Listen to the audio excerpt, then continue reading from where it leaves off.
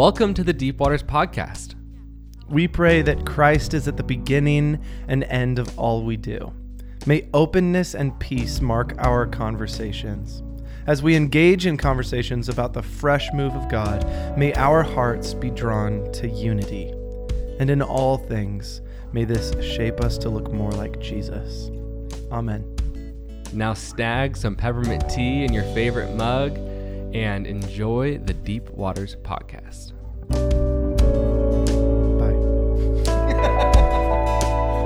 That's perfect. What do you think?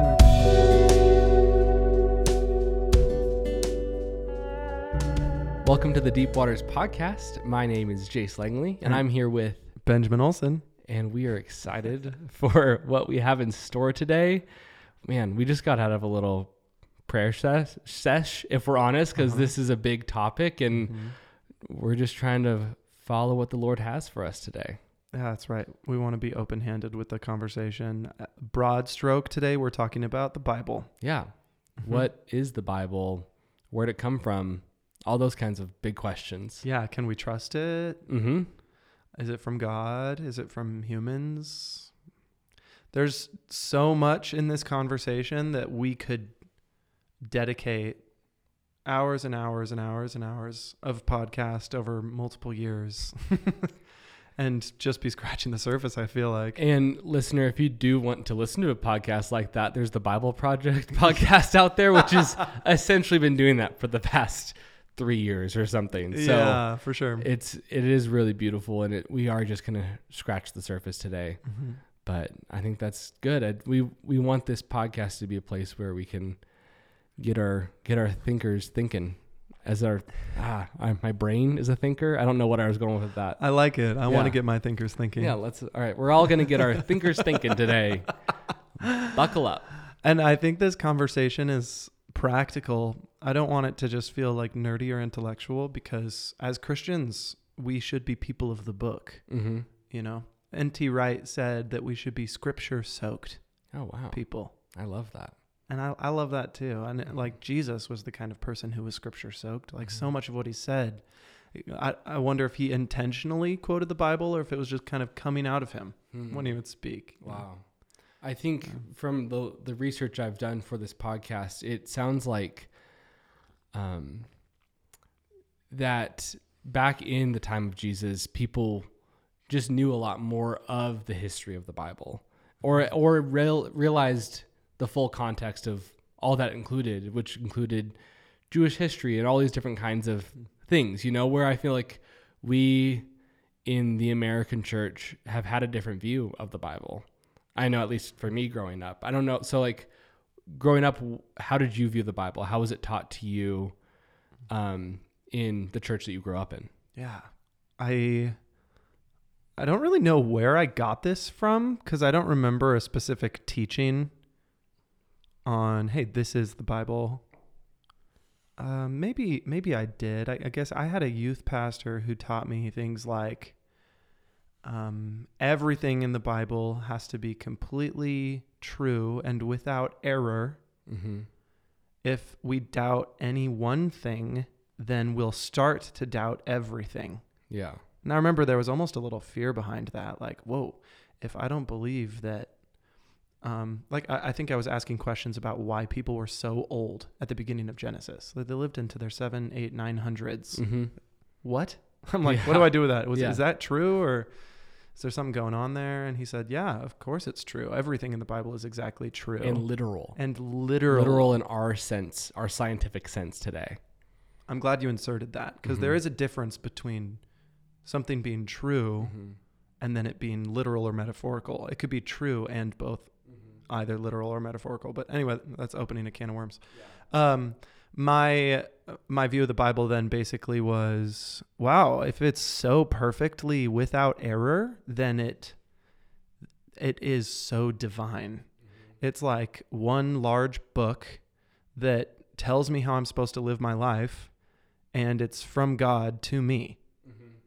So I think I would read any part of the New Testament, because just candidly, I never read almost any of the Old Testament growing up. Totally. It's hard.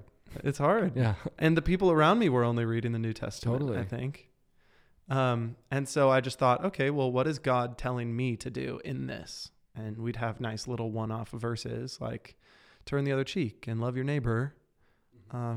Splinter in the eye versus log in your own. And I'm like, oh, okay, so I shouldn't be a judgmental person. I should be nice to people even if they're mean to me. Yeah. So I think I thought of the Bible as an inerrant word from God that was telling me how I was supposed to live my life. And it also told me the story of how I'm going to go to heaven when I die because Jesus came for me and died on the cross for my sins. Mm-hmm. It told me that basic evangelical little gospel message, which is great. So I think that if I could put it in a nutshell, that's how I was raised to think of the Bible. How about you? Totally. I had this idea that I'm not sure if I got this in a sermon or whatever, but it felt like my understanding of the Bible is the people that wrote the Bible, would just sit down and be completely possessed by the Lord, and their hand would be written by God, all the words on the page. And that it was okay, I'm going to sit down and write some of the Bible, and they would just write out all of Genesis and then work on the next book. And I don't know, I had no concept of authorship or the beautiful human involvement of the Bible. And again, I would say I had a very inerrant view of the scriptures in that everything's literal. The world was created in 7 days. Which, it doesn't really matter where you land on those kinds of things, but that's definitely the view that I had. And that it was just the story of Jesus, which is true. That is absolutely true. So we were laughing about this image of, just someone passing out and waking up written, Jeremiah. Yeah. and I've realized now that there's just a beautiful history of scripture and how it was put together. And where should we go now? I was just going to say Jeremiah is kind of a fun example of that. Mm-hmm. I don't know if you did this intentionally, you might have, but Jeremiah was a prophet, right? Mm-hmm. From around the time that Judah, the southern tribe of Israel, was wrecked by Babylon. Just 586 BC. So a long time ago. Yeah. Mm-hmm. And Jeremiah said a lot of things as a prophet, and a lot of the things he said were written down. We're told in the book of Jeremiah that he had a scribe. One of the only biblical books that tells us the name of a scribe. I think Baruch is his name. Yeah. Sound familiar? That's true. Okay, sick. You've just been studying this, right? Studied this. So yeah. Baruch. So I think it's fun that you use that as an example of, when I was a kid, I just assumed the book is called Jeremiah. It must have been the book that Jeremiah wrote. Mm-hmm. Every word is out of his pen. His little manifesto. Yeah. To the Israelites. I'd never had categories for believing, maybe Jeremiah said a bunch of things, and he had a scribe, homie named Baruch, that was writing his stuff down. Mm-hmm. And Baruch, and maybe even other people, were compiling Jeremiah's writings, even after Jeremiah's life. If something like that was told to me, all of a sudden my view of scripture started to feel insecure. Mm-hmm. Wait. So God didn't explicitly write this through Jeremiah's possessed hand. Yeah. I like that picture, Jace, because I think I kind of believed that too. And then learning about some of the ways that the Bible might have actually been written, it makes me feel uncomfortable. Mm-hmm. Yeah. Just to get a little nerdy, because I know you love this, was it Baruch that they actually found the seal? Wow, yes. That wrapped the parchment that Jeremiah was written in, and you can actually see Baruch's thumbprint on the seal, which is the clearest connection we have to any of this, especially the Old Testament authors, the people that wrote down the books. Absolutely. That was so cool. I love that you brought that up. I'm referencing a lecture by Tim Mackey, who is one of the founders of the Bible Project, and Benji led me on to this guy, and So fascinating. Fascinating. I think I'll try to link maybe those lectures down in the description of the podcast after That'd be this. great. Mm-hmm. I'm not sure how to do that, but I'll try to figure it out because I think that'd be really cool. If you want to go like deep onto like the nitty gritty of how the Bible was put together, Yeah. it's such a great resource. It's so good. And it like really, we'll get into this a little bit more, but it really painted this beautiful picture of what the Bible is and how, Wow. and I think it made me realize the way I viewed the Bible before, it's like, this is just way more beautiful. Wow. I don't know if that's not the best way to say that, but Yes. it's the way I said it. I don't know for sure if this is what you mean, but when you say beautiful, I think part of why it's so beautiful is because it's reality. Mm-hmm. It's true. Like, Oh, it's so historical. it's historically grounded. gosh. Yes. Yeah. Which is amazing. Mhm. Like, I can go to Jerusalem right now and I can walk around the same streets that would have existed in probably a different form, definitely a different form, as my Lord Jesus, you know? And that city, though it's been destroyed and rebuilt dozens of times over the millennia, it's still in the same place that it was 4,000 years ago.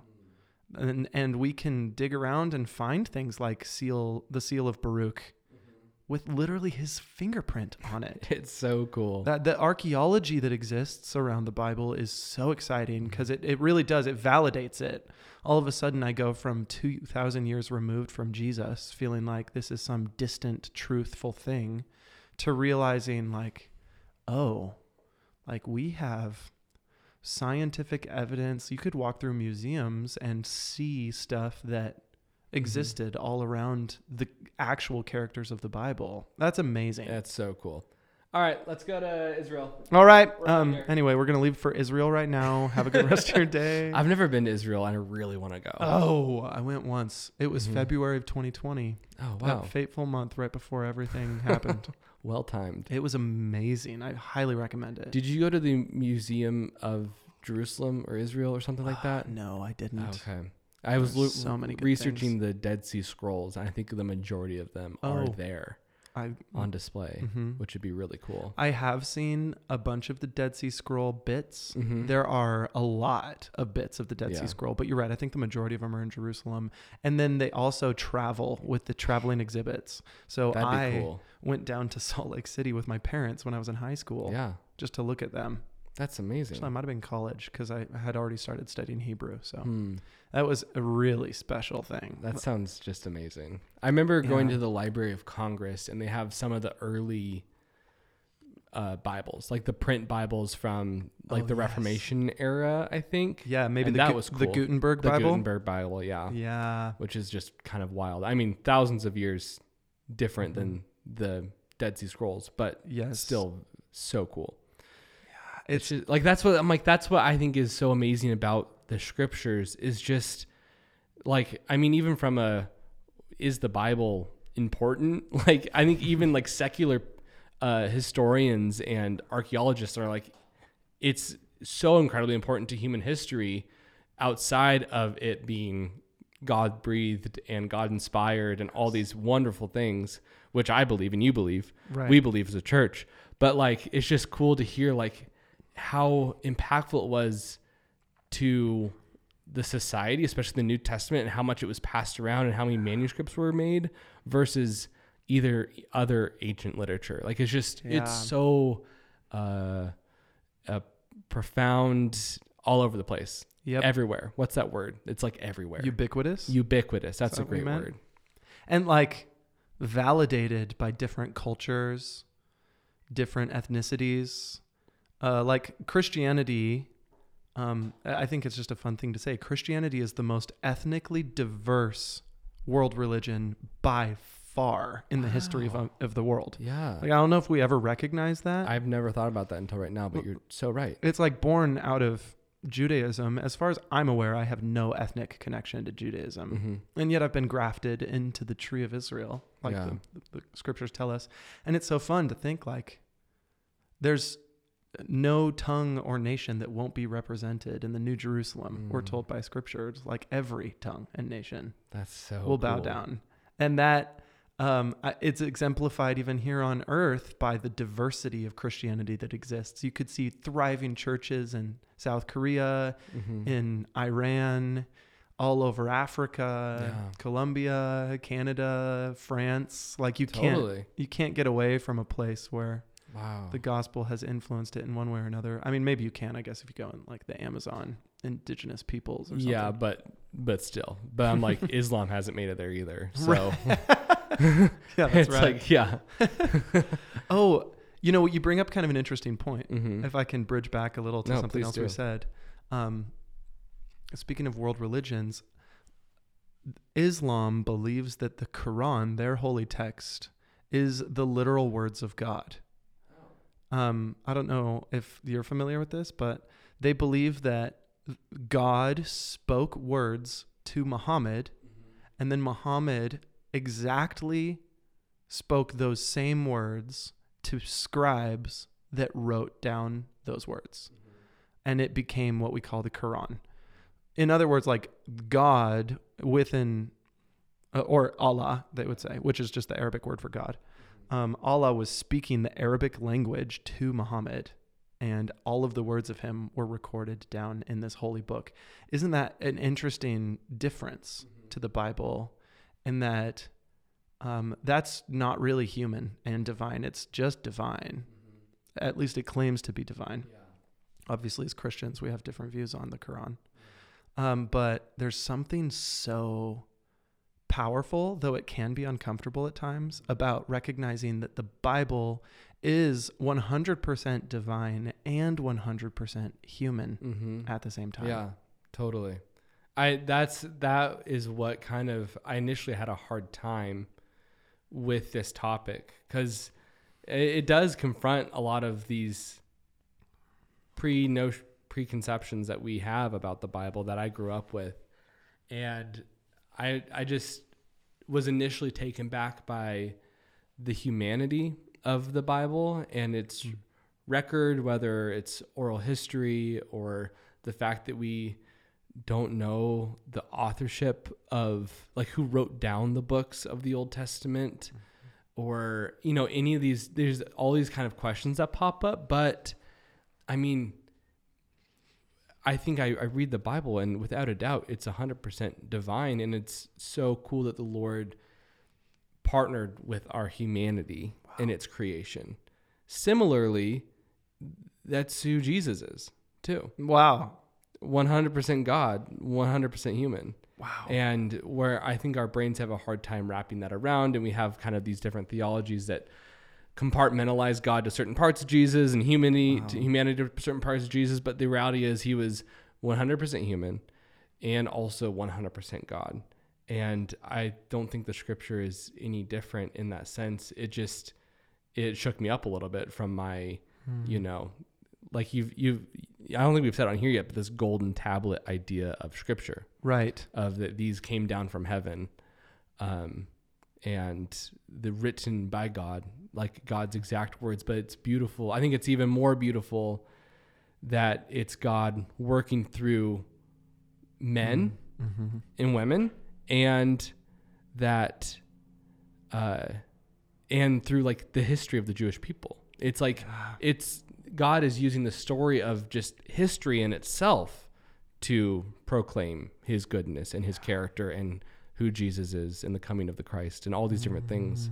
And that's just through the ordinary lives that these people were living that then got recorded in a divine way. Am I saying that right? Yeah. Yeah.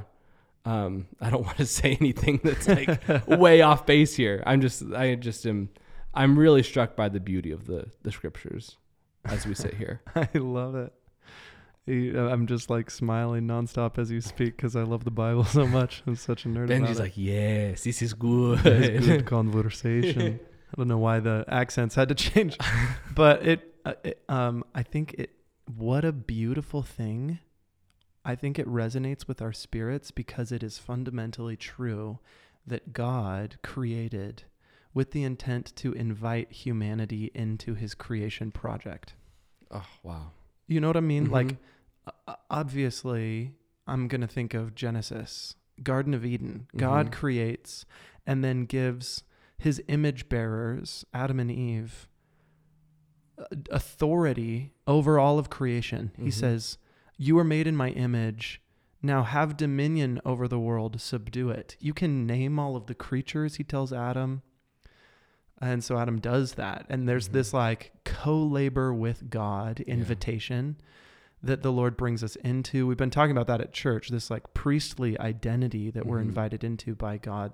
It's not like God creates everything and then says, okay, now just, I don't know, go live lives and have fun. He actually gives us authority to partake in his own projects with him, alongside him. And because he's so committed to the authority that he gave these humans, he's so committed to the humans themselves that we see that as a thread through the entire Bible and through the thread of, as a thread through the entire history of humanity.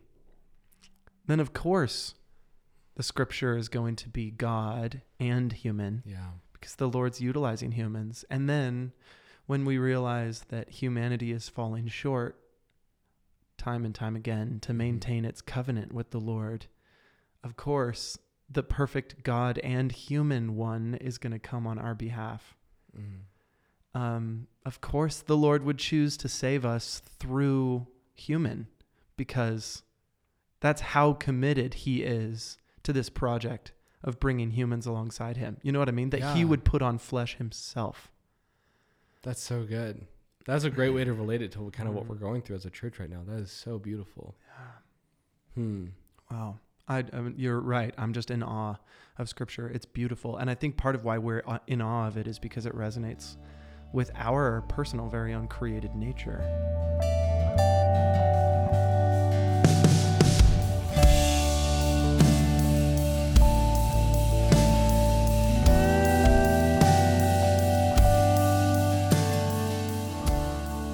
We have viewed scripture in these different ways.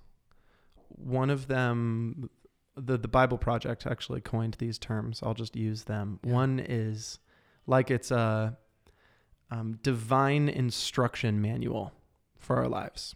In other words, if I need to know what to do with my life, I'll go to the Bible, and it is God telling me what I should do. It's like advice. It's like great advice from God. Or like a magic 8-ball almost, you know? I like that. Yeah. And if that's the way you view scripture, then what are you going to do with some of the really challenging texts where hard things happen or characters in the Bible don't do very Christ-like things? Totally.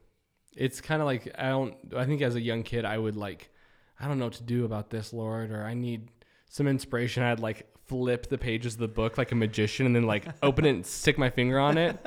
Yeah. And that's not a good way to get advice, honestly. Because then all of a sudden you're reading the story about Lot's daughters. Yeah, exactly. And if you don't know that story, then maybe you don't want to go read it. It's in Genesis.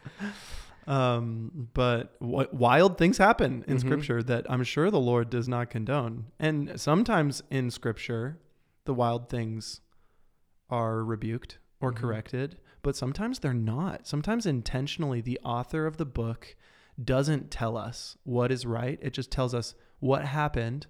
And then with the whole story of scripture, we have to determine how we ought to think about it.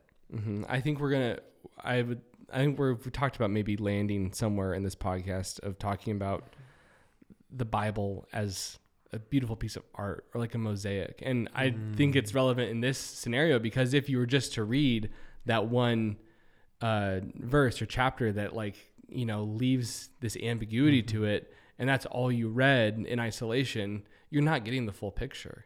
Right. And I think we do often allow our scripture intake to be limited to Sunday services, maybe a little devotional here and there. I'll read a psalm, read a little New Testament, and I think I just want to encourage everyone that is listening to this to, like N.T. Wright says, be soaked in scripture. Wow. Like the more we read of this, the better. And I feel like we all hear that. It's like, go pray and read your Bible, you know, like that's, that's what being a Christian is. But there's but it's to know God. Wow. It's not just to like check something off the list.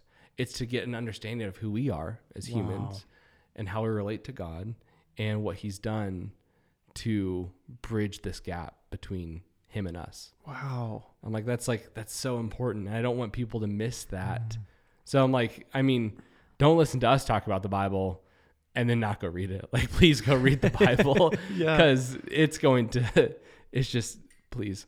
Yeah, please. And like, the hope is that not only would we read it, but we would persist in reading it, because truth be told, it's a super old, difficult group of texts to read. I mean, especially the Old Testament. Yeah, it's true. Sometimes it can feel so distant, confusing, that you think that's not even worth my time. If anything's worth my time, maybe I'll read the Gospels or some of Paul's letters. I open up Revelation and I have no idea what to do, so I flip back to the Gospel of John. And, there's a place for that. I don't think that... what do I want to say? I think the longer we read Scripture, the more we know how to handle it. But if you give up at the beginning of your time with Scripture, then you won't have even begun to enjoy it. It's like, I don't know why, like art came to my mind, like ballet. You try ballet one day and you just really mess up, and so you quit. Like, you're never going to enjoy the fruit of being a ballerina.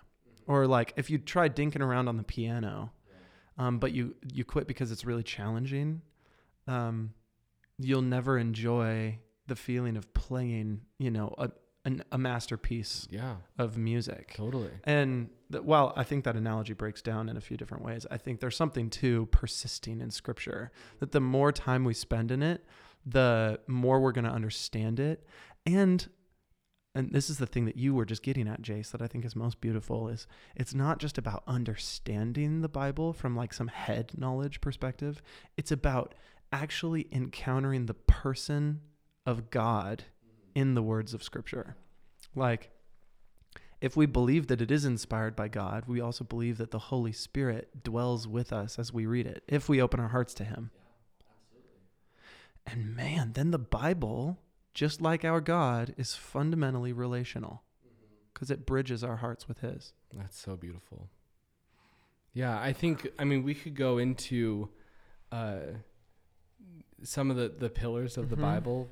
The Bible Project lays these out. I think we're going to talk through some of them, because you talked about, sometimes it just feels so old and distant, Yeah. especially the historical parts, but like, that's what it is. And that's okay. Yeah. Like it is history. Yep. And I think if we work through some of these pillars, you'll see that like, that's actually a trait of the Bible. It's a good thing about the Bible, is that we get to encounter the history of God's chosen people.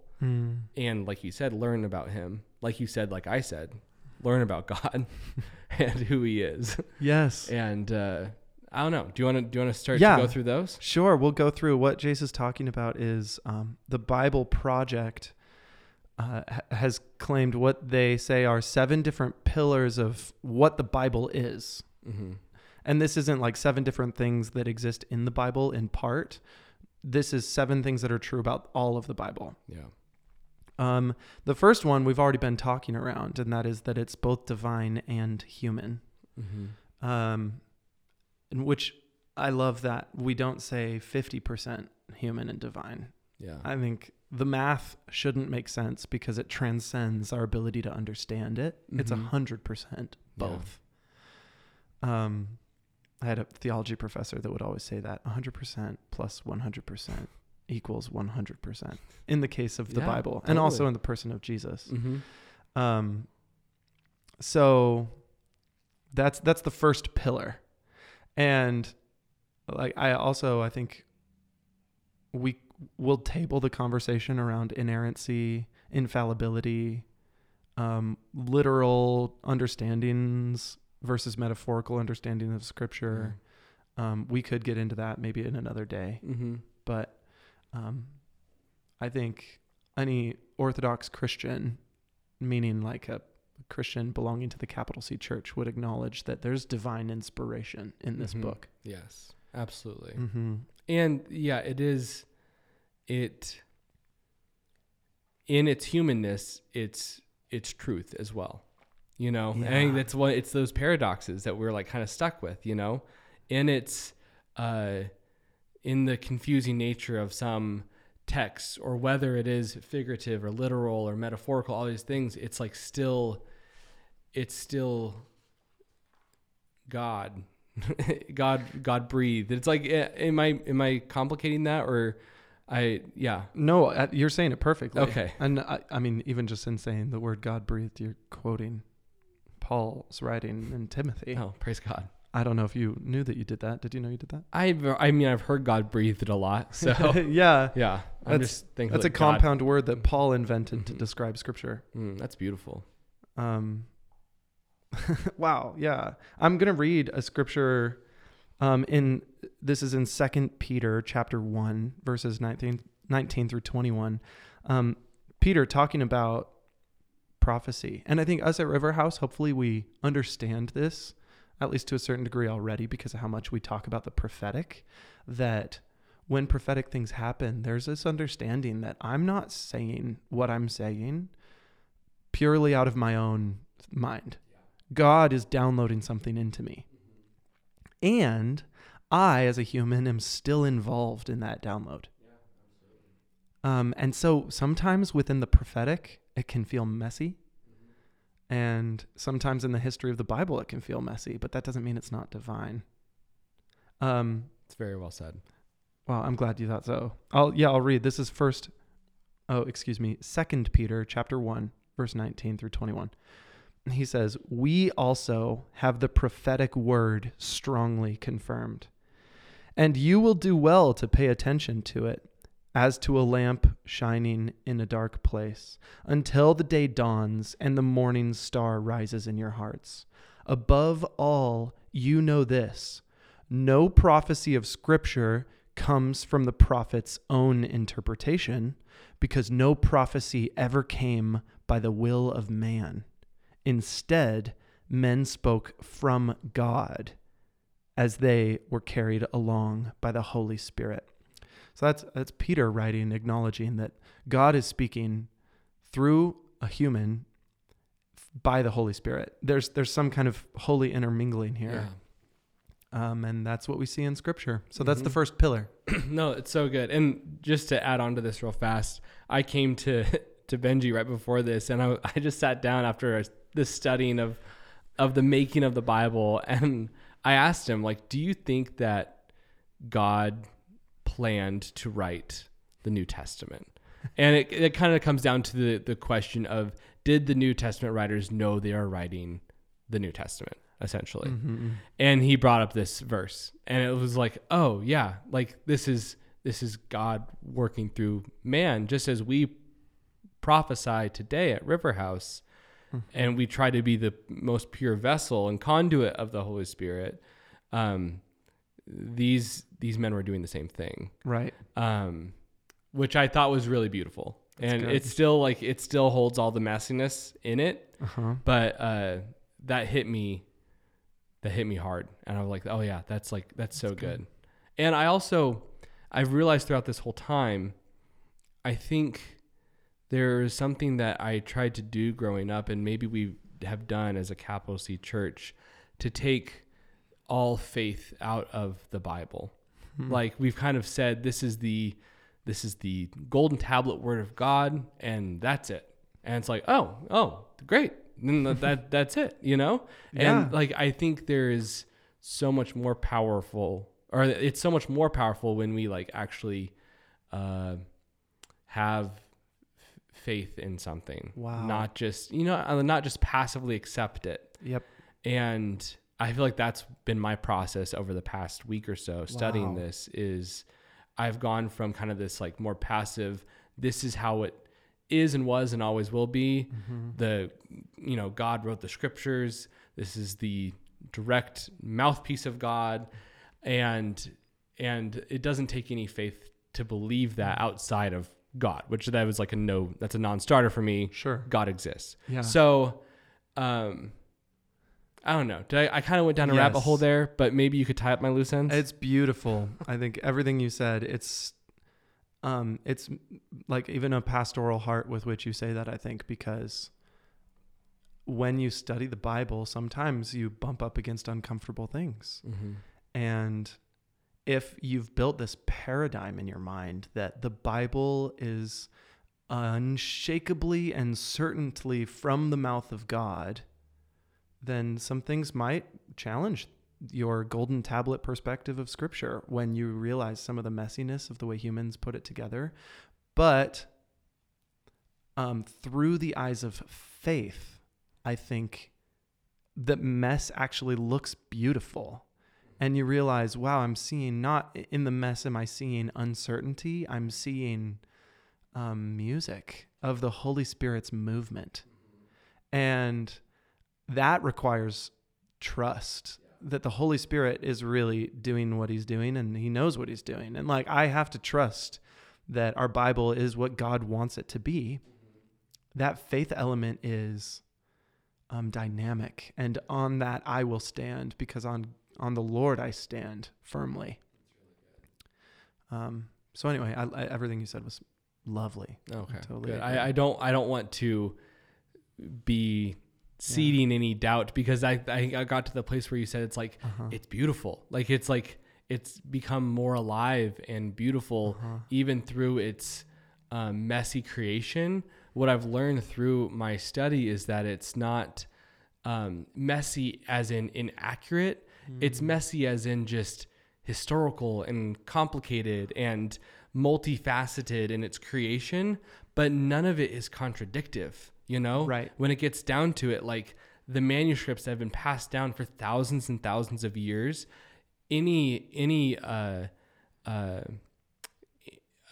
differences between the manuscripts have nothing to do with the main meaning of it. They're just like maybe some slight little like if that the sure most of the time. And so it's like serious. it's not an all these mistakes were thrown in. It's just the messiness of time. Yep. And history. So And that really like built up a lot of faith in me hearing that. That's good. And you're right to say that like the most essential messages of truth in Scripture, as far as we can tell from ancient historical manuscripts, have not changed. No. And that's amazing. It's crazy. Like, I don't think most other documents can say that. There are other ancient texts that we can track really significant manipulations and changes were made in them. That isn't the case with any scripture from the Holy Bible. Totally. And that's so cool. It's amazing. I feel like that's faithful people of God empowered by the Holy Spirit. You said one thing a while back that I do want to comment on. You said the way that we prophesy today is just like the way that they were writing in Scripture. You didn't say it exactly like that, but that's true. And then the next question you might ask is, well, then why wasn't the Bible just continually written? Yeah. Like, why aren't prophets today still writing books that we consider Holy Scripture? And I'll just tag in there mini lecture that the early church had a few different credentials for what became Scripture. And this wasn't determined by any one figure or even one council. It was collective and democratic. It was a communal process that we believe was orchestrated by the Holy Spirit alone. But documents that were directly tied to one of the apostles were considered for Scripture. If there was a person who wrote an important document but wasn't an apostle or tied directly to one, then it wasn't considered. For example, there's a guy named Clement of Alexandria who wrote really wonderful texts I think it was in the early 2nd century, so not that far removed from Jesus. And there was a big presence of the early church in Alexandria too, from what I was learning. So it's like he's right there. He's right there. He's one of the forefathers of our faith. You can go and read Clement's words and you will have no problems with them. In fact, you'll think, dang, I wish I had read these earlier because they're so good. They're wonderful. And you could put them in the Bible and they wouldn't create problems, as far as I'm aware, at least. But Clement was far enough removed from Jesus and the apostles that he wasn't considered for the canon of Scripture. And to me, I think that brings some validity. Like, cool, when I'm reading the Gospel of John, I'm reading the account of the one who laid on Jesus's chest at the Last Supper. Yeah. Like that's one of Jesus's tightest homies. You know? Totally. Like that's gorgeous. Yeah. And so anyway, that was one of the for prerequisites. Clearing that up. Or like, just even my comments clearing that up. But go into the other prerequisites. I think that's an important one. Yeah. There's something that first generation of apostles had in knowing Jesus personally that they can attribute, or that they can understand the ministry of Jesus better than anybody else. But then also other prerequisites were the writings had to be consistent with Scripture, Old Testament, and other important Scripture that was early adopted. For example, the 4 Gospels were adopted really early. And by really early, I mean like within a few decades of Jesus's ascension, like the 50s to the 90s AD. The 4 Gospels were written and were copied and circulating the church, being read on Sundays to the early Christians. So that's, I mean, do the math with me. That's only as far back as like the Vietnam War to us today. Yeah, totally. Like imagine that we're reading texts about the Cold War and the Vietnam War that people who were still alive during those times wrote for us to read. Like we can trust it more than that because it was inspired by the Holy Spirit too.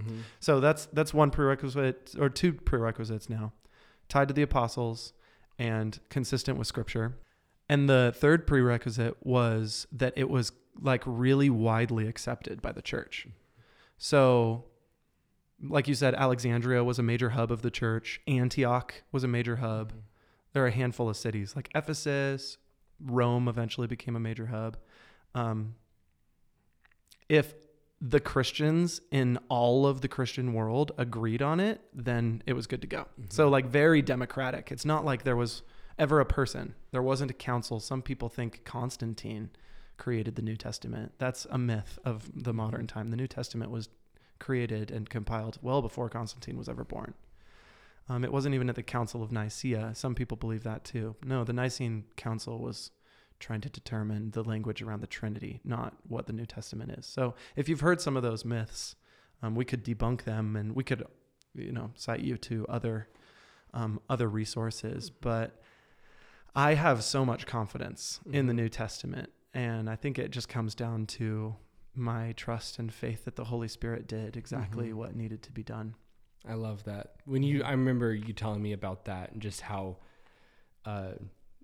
spread out and dispersed the authority was in deciding all this stuff. It really was just everyone developing this kind of at the same time, and it all developed together. And I think that built up my faith a lot, that it wasn't just one person. It wasn't just like Paul or someone else later on that's like, these are going to be the Scriptures, it's like they were all so impactful and so distributed that it was just obvious through the Holy Spirit what the New Testament was. Amen.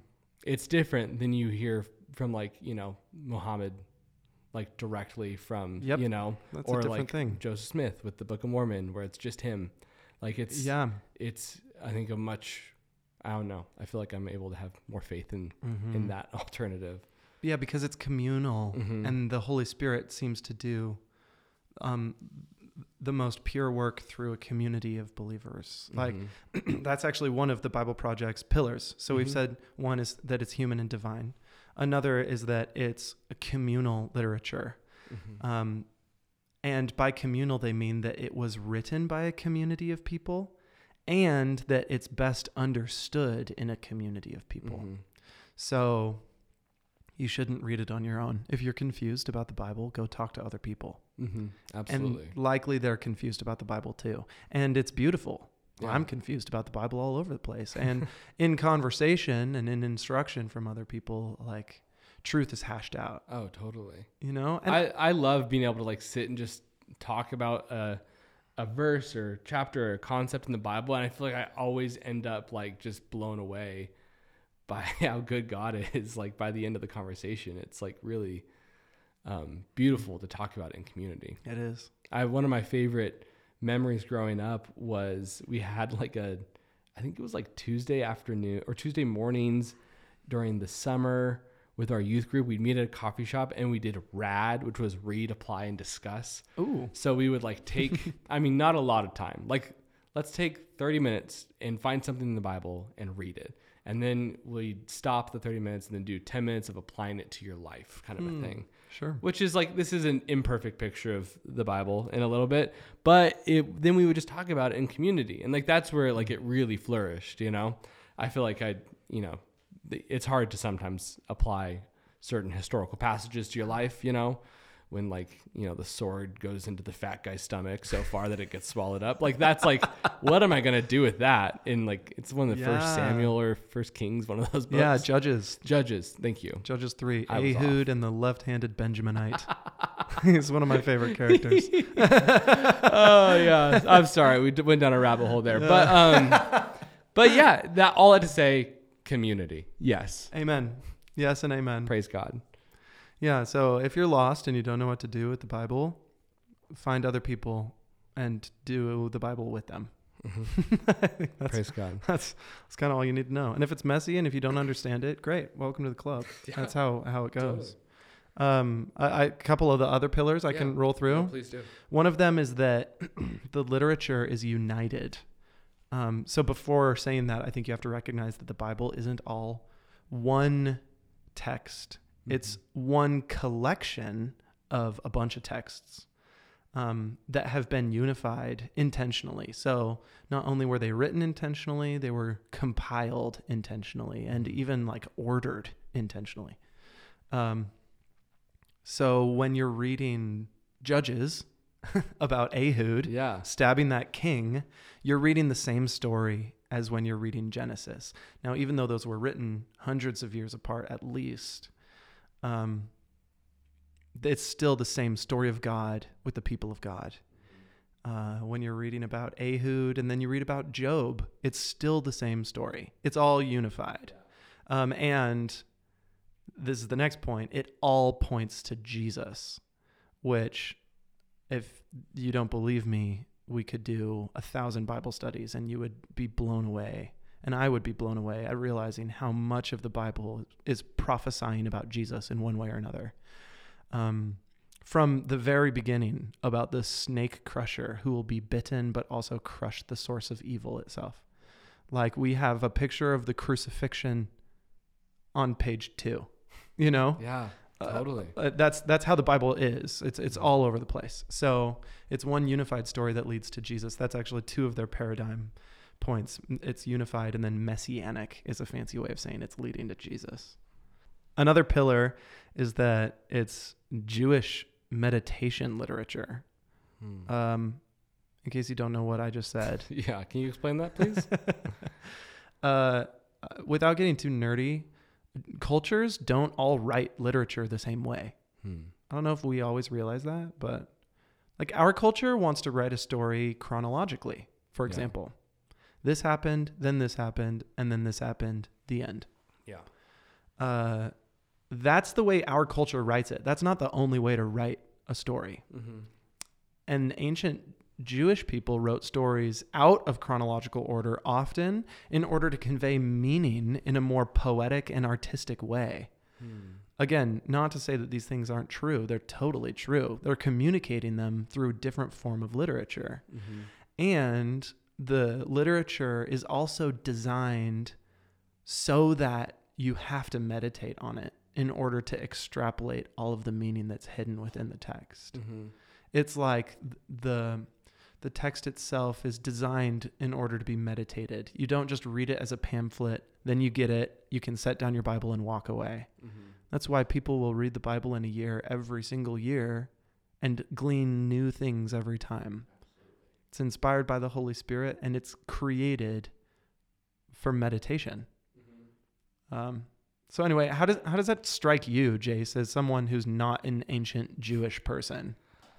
Well, as someone that's not an ancient Jewish person, no, I didn't know that. Like, I think have learned this in the past few years through like watching Bible Project videos, but I mean, that changes a lot of the ways you interact with the scripture. And even there's such great power in just like praying, Holy Spirit, speak to me through this. Speak to me. I'm like here to just glean from you or learn something new about you.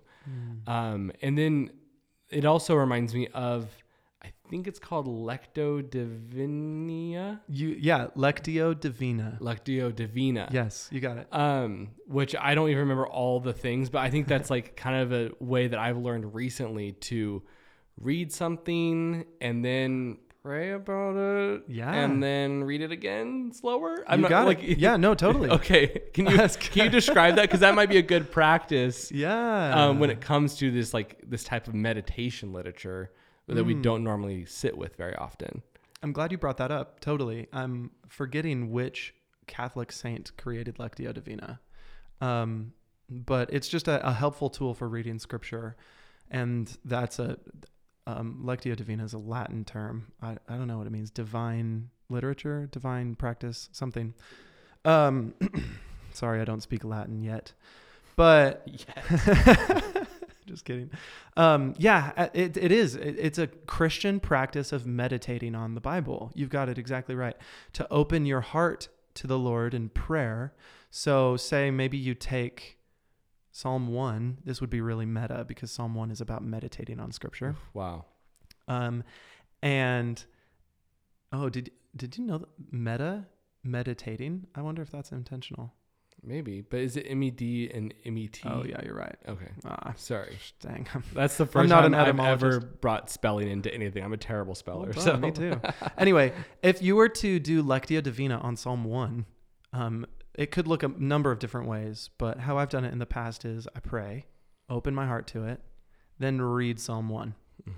Trying to pay attention to it, just letting it exist in my consciousness, in my spirit. And then I sit in silence, maybe pray for a little bit, read Psalm 1 again, but this time with my ears open to trying to hear the Lord speaking something to me. Or maybe there's a particular sentence that really pops off the page, like a tree planted by living water that bears fruit in every season and whose leaves don't wither. I'm like, that really pops off the page of Psalm 1 for me for some reason in this read through. Then I'll read through it again a third time after praying longer and see what the Lord has to tell me specifically in that. So anyway, it's like a little micro practice of meditation. And if you haven't ever done that before, I'd encourage you to look it up and to try it. To grab a part of scripture that you like or that has confused you maybe, and just open yourself up to prayer to contemplate it. The Psalms are a great place to start if you don't know where to start. Isaiah 61, 42. Isaiah is full of great Lectio Divina opportunities. But yeah. Cool. Very cool. All right, what's next? So ancient Jewish meditation literature we got. Now, another thing is that it's wisdom literature. So why wisdom literature? This is different than the divine instruction manual.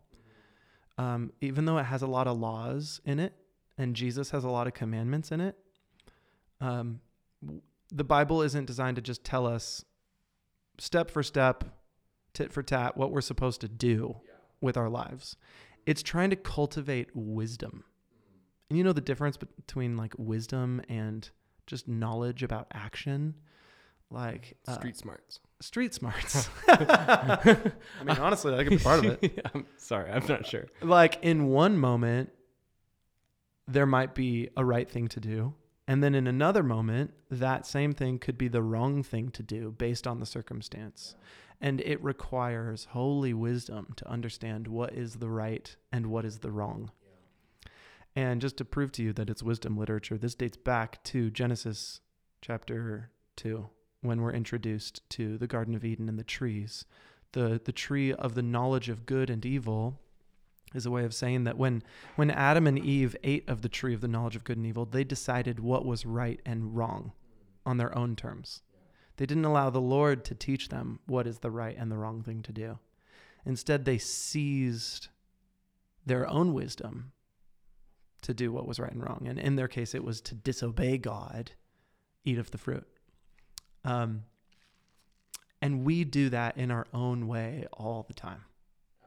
Absolutely. God tells me to do this, but I think it might be a better thing to do that instead. Like, that's like the constant human struggle that we're told about in Genesis 1-3. And I think the Bible is an attempt by ancient Jewish people and by the Lord to help us understand wisdom, to help us recognize that only by relationship with the Holy Spirit will we understand what the right and wrong thing is to do in any particular moment. That's really good. It's the volume of the wisdom literature is loudest in books like the Proverbs, for sure. Proverbs, Ecclesiastes, Job has often been called wisdom literature. Truthfully, wisdom is all throughout the scriptures. Even there are different times where Old Testament laws are communicated by Moses in Exodus, and then those same laws are tweaked a little bit in Numbers because wisdom is expounded upon and it changes based on different circumstances. And that's not to say that God's word is changing. It means that his wisdom is dynamic and life is complicated. So anyway, the Bible it's not trying to tell you what to do, like building a Lego set tells you exactly what to do, and there's only one right way to do it. The Bible is trying to open up a relationship between you and the divine so that you can understand what the right thing to do is in every situation, which is wisdom. Totally. Yeah, it's like in the same way Jesus doesn't describe what to do in every scenario. He doesn't give us, he just kind of gives these like overarching commandments and parables that aren't Lego sets, but they're just like pictures, like that we are to glean wisdom from. Wow, that's good. After more meditation. Amen. Mm-hmm. I'm glad you said after more meditation. I'm thinking about Jesus's parables especially are things that like you need to chew on. Mm-hmm. And Jesus often finishes a parable by saying, for the one who has ears to hear, let him hear, which itself is something I want to chew on. Like, what does that mean? Totally. Well, let me think about it. And in the process, I'm demonstrating that I have ears to hear, I think. Yeah. And also, I think it's fun in the Sermon on the Mount, Jesus takes Old Testament law. He says, you've been told before, don't murder. Mm-hmm. I tell you, don't be angry with your brother because you've murdered him in your heart. That's Jesus meditating on the Old Testament and gleaning wisdom from it. Yeah. And he's giving you like little cheat codes there. Mm-hmm. He's like, hey, here's some wisdom. Yeah. Like, this is not a matter of legalistic, what's the right thing to do, what's the wrong thing to do. This is a matter of your heart. Yeah. And if your heart's not in the right place, like, I don't care if you actually commit adultery or not. If your heart is impure and lusting, you might as well have committed adultery, And so that there's a glimpse into Jesus pulling out some wisdom literature that's a little more obvious from the Old Testament. I think like one of the other pillars being like this is Jewish meditation literature. This is historically, just Jewish history. Like we also have to look at like his parables within that context too. Like that's like so important. Great point. Like, not only do we have to meditate on it, but we have to dig a little deeper and learn, because I know there's imagery in his parables that is only understandable, it makes only sense in the context of that time. Yep. Which is, just part of the digestion of it all and being in community. Like even like the wisdom and the relation to the Bible and to God, it's all relational, you know, like it's like all these things. I can just see how it's just all these things all the time. And it's just beautiful. Wow. I mean, does that kind of go into the next pillar, which it's contextually rooted? Absolutely. Do you want to talk about that a little bit? Yeah, I just hit on it briefly. Like, I don't know if you podcast listener know this, but tax collectors were people who were really hated in the ancient world. That's something that I think gets brought up in enough sermon illustrations. Yeah. I have a friend named Joel who is a tax collector in Boise today. Oh, wow. I love Joel. Mm-hmm. He's a Christian. He's Yeah. a good man. Mm-hmm. He's integrous, but he works for the Idaho State Tax Commission, and he literally collects people's taxes. If I read Jesus's words about tax collectors and Jesus's relationship with them, like out of the lens of my relationship with Joel, I wouldn't catch it, you know, because tax collector means something different in first century Palestine. So yes, it's contextual. To read any verse out of that context is often to miss something. And that doesn't mean that the Lord can't still use it, but sometimes we can really misunderstand words of Jesus or teachings of the Lord when they're taken out of their context. So I would say if you're reading the Bible and you don't know what to do with a certain reading, zoom out. I'm thinking about a mosaic. Like, tiles are placed where they're placed intentionally. And if you're super close up to a mosaic and all you see are a couple black tiles, you might think, wow, why did they make this whole mosaic black?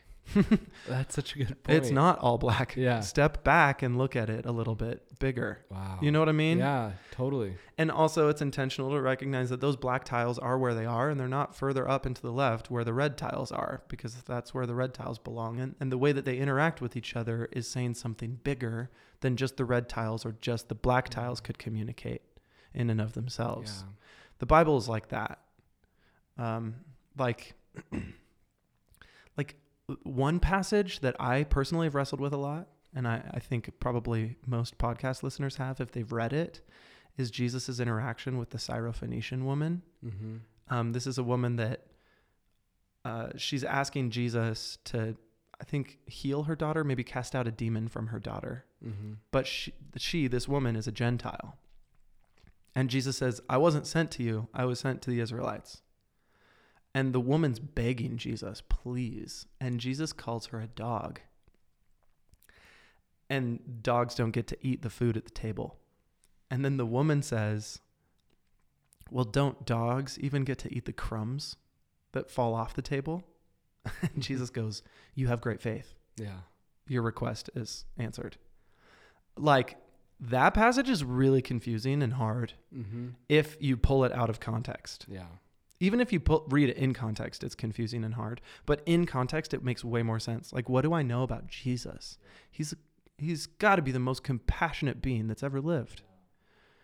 He wasn't working against his compassion in that moment. There must be something more that I'm missing in the wrestle. And that's an example of where you need to meditate. Totally. But you need to meditate on the whole of the mosaic of who Jesus is in order to glean the wisdom from that one particular story. Mm-hmm. Pastor Jordan had some good insight on December 18th about that too in his sermon, where he just talked about the authority given to Jesus by God in his humanness was for the Israelites. And I might be butchering that a little bit, but go listen to that too. Just, I hadn't heard that aspect of it before and thought that was really good.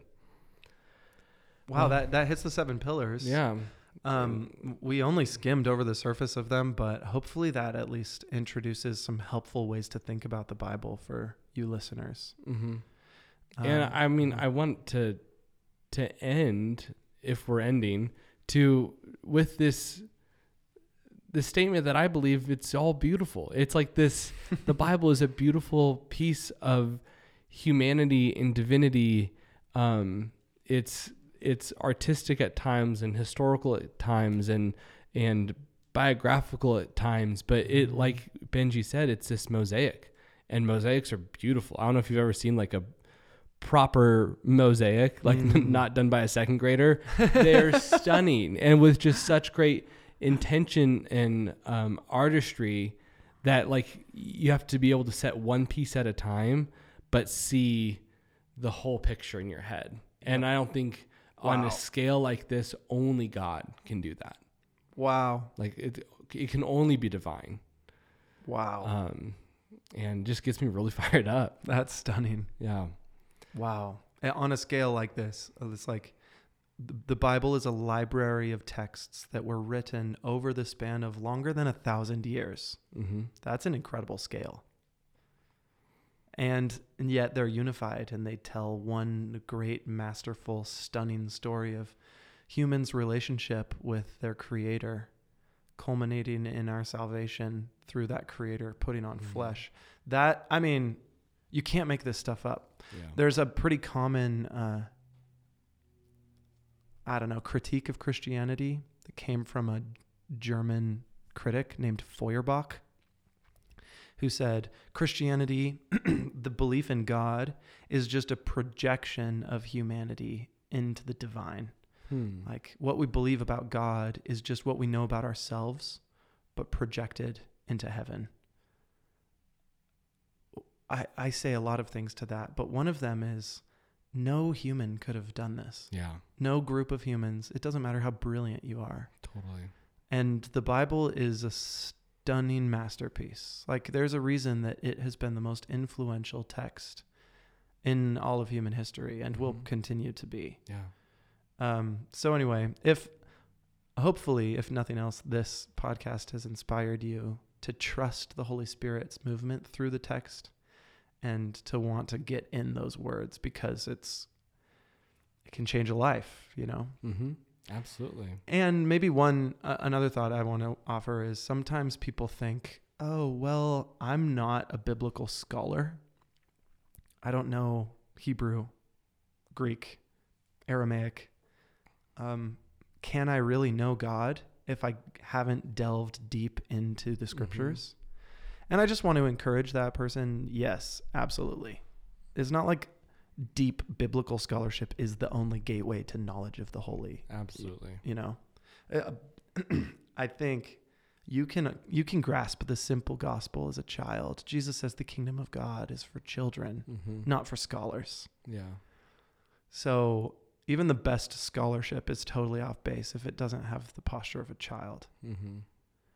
So anyway. And if it doesn't come back to Jesus too, or starts with Jesus. Amen. Yeah, which, like Jesus said, build your life upon him, the rock. I'm not building my life on the Bible, but I'm using the Bible to help equip me to build my life upon the rock. Absolutely. Yeah. That's so good. Yeah, our faith does not start with the Bible, but with God and Jesus and the Holy Spirit. Like I think that's one of the most important things when it comes to discovering more about the Bible. Is it's like, this is all for God and to God and in God, and we learn about God and relate to God and Jesus. And that was a realization I had in this process. That's beautiful. Wow. Well, we did it. I think we did as much as we could. Yeah. Maybe more than I expected, actually. I agree. No, I feel like this is obviously the surface of this conversation, and we'll link resources for you guys if you want to go deeper in this kind of thing. But I feel really good. Yeah, if you listener have follow-up questions or would like us to do something else in the podcast to dive into any particular topic, reach out to us. Yeah, please email deepwaters@riverhouseministries.com for comments, questions, concerns. Hopefully at some point you'll be able to leave a review on Apple Podcasts, if that's a way you listen, because that'd be a cool way to get comments and questions and stuff. But we don't have enough reviews yet, so that's also a plug to please review this podcast. That's right. Yeah, and then maybe people will discover us. Yeah, but in the meantime, thanks for buckling up and going through this journey with us, listener. We appreciate you taking the time, and we pray that this has been edifying for you. Absolutely. And we pray that we can continue to bless you and everyone else with some content. I've been blessed by this conversation. So thanks, Jace. Me too. Thank you, Benji. Good stuff. Well, if you'd like to join us on Sundays, we meet at 4 p.m. at Vineyard Boise, and we hope to hope to listen. I can't talk. Hope to hear you again soon. That doesn't make any sense. Yep. I hope you join us again. Amen. Amen. We love you guys. All right. Goodbye. Goodbye. Have a nice day.